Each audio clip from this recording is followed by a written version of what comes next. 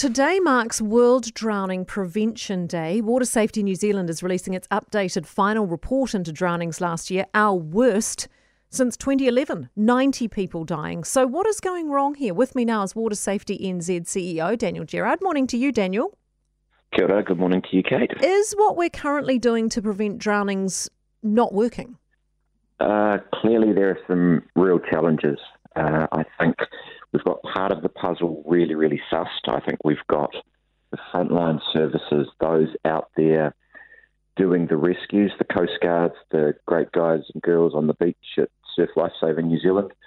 What we need is better programming, more investment into the preventative measures, moving people away from the edge of the cliff rather than just relying on people being rescued. When you say that, what are the worst danger spots that we may still not be cognizant of? I mean, is it boaties and swimmers and getting into trouble in the sea, moreover than backyard pools? Is it streams and rivers? Where are the highest risks? Yeah, it is across the board. Last summer, we saw an increase of everybody doing every activity in every environment. There are a lot of challenges in, I think, the world we're living in at the moment.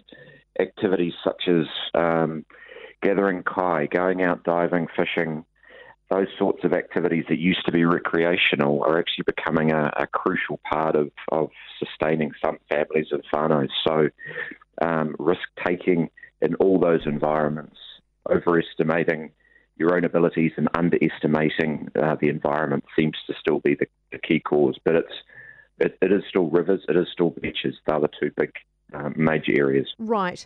Is there enough general awareness and support for how important water safety is and getting the message across, do you think? I think we are challenged by constantly sort of trying to push this message. You know, you look at road fatalities, over 300 each year, and you can see the campaigning, you can see the preventative measures that go into that sort of investment. You look at homicides, there's 71 homicides a year, and the sheer amount of volume of cash that goes into the policing each year. But drowning, it's 90 people this last year, average 80 on average. I don't think the same amount of investment or concern is going into that space. Right. So how do we fix that?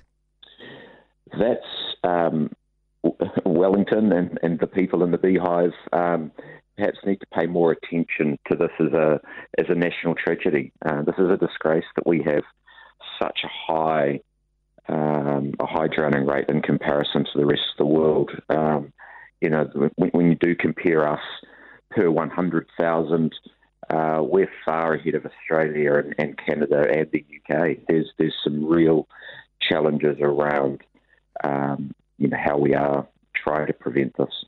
That's really disappointing to hear, isn't it? Especially when you work so hard to, try and get that awareness up. Well, it's the Kiwi way. We have the rights and the privileges of living in this amazing country. We're an island nation. We're surrounded by waterways and water. We need the skills, the knowledge and the awareness to make the right decisions, but get out there and enjoy it. We are very, very privileged, but we need to make sure that we do come home. Exactly right, Daniel. Thank you so much for being with us this morning. Daniel Gerard, Water Safety New Zealand CEO, making perfect sense.